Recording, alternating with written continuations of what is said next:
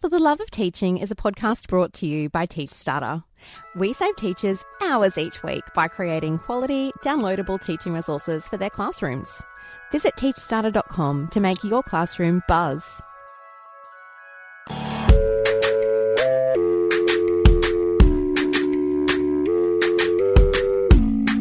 Need a little motivation on a Monday?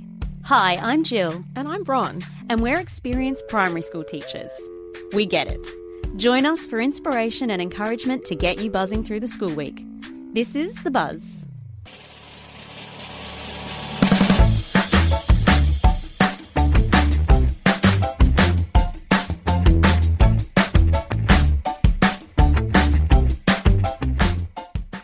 Hi everyone, I'm Jill. Welcome to this week's episode of The Buzz. I'm here with Bron. Hi everyone. Hi. Well, today we want to talk about affirmations.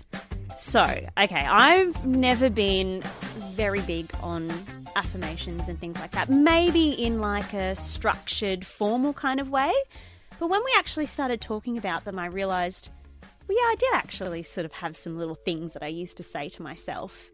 So it's really interesting to think, you know, do you have something like that too? And we know that teaching can be amazing. Mm-hmm. And at the same time, like most professions, we can have hard days, we can have some hard weeks as well, where you might need a little bit of extra motivation or positivity to get you through. So we're going to have a bit of a chat about that today. Yeah. Ron, did you do affirmations?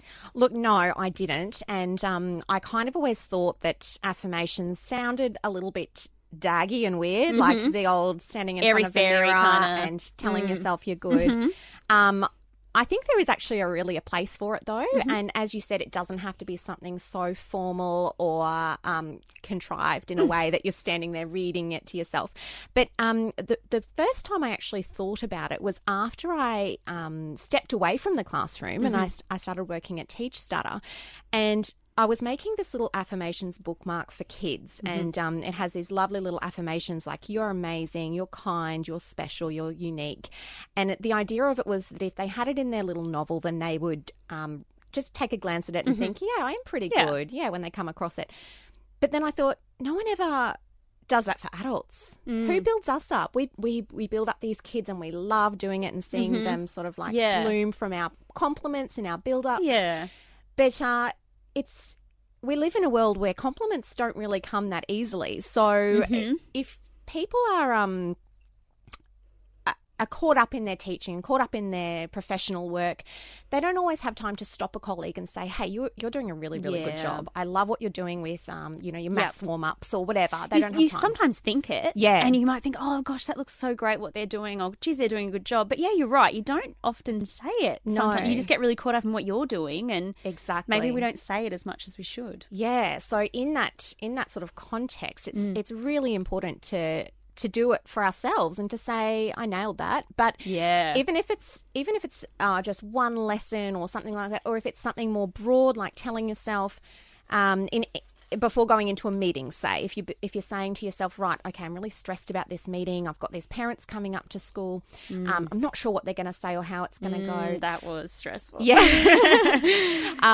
Then just, on your drive to school, just repeat to yourself a few times, I'm a capable professional. I've got this, I'm trained to do this and I know what I'm going to say, and I can handle anything that life throws at me, that teaching throws at me, that's other stuff or things that crop up throughout my day, because often there are such unexpected things that happen in teaching that you cannot plan for. Yes. But you do have the tools to do it. Yeah. So just trust in yourself. You're doing this because you're good at it. Yep. You've got your job because you're good at it. And just that you can succeed. I was just sort of thinking, I did end up actually making a resource for the teachers to kind of match that student one. So, and I have noticed that the downloads on this resource have gone quite crazy. That's great. Because people are getting it and popping it in their diary or popping it, on their desk or their pin board, and just having that visual there to remind them. You don't have to read it every day or chant it to yourself or anything crazy like that. Of but course, just having it as a resource for yourself, for your self worth and your your own health and your own well-being. And you might just see it in that moment where maybe, something's been a bit tricky and you're feeling a little bit low, and you might just see it there on the desk and think, okay, this is just for now. Yep. I'm going to be able to move past this and things will be good again. So this is a tool that I can use in this moment to just refocus and bring myself back to real, because you can be very critical of yourself as a teacher. Yeah. And often we are sort of perfectionistic people and we expect the most from ourselves more than anybody else. But no one's perfect. And just acknowledge that you're doing a good job in that moment. So Yeah, it's funny. I don't think I did affirmations, either. But I would say that there were things like you were just saying that I did say to myself, particularly if it was a moment where I thought, this might be a little bit tricky or something. I would say, I know what I'm doing. I know what I'm talking about. I know my students.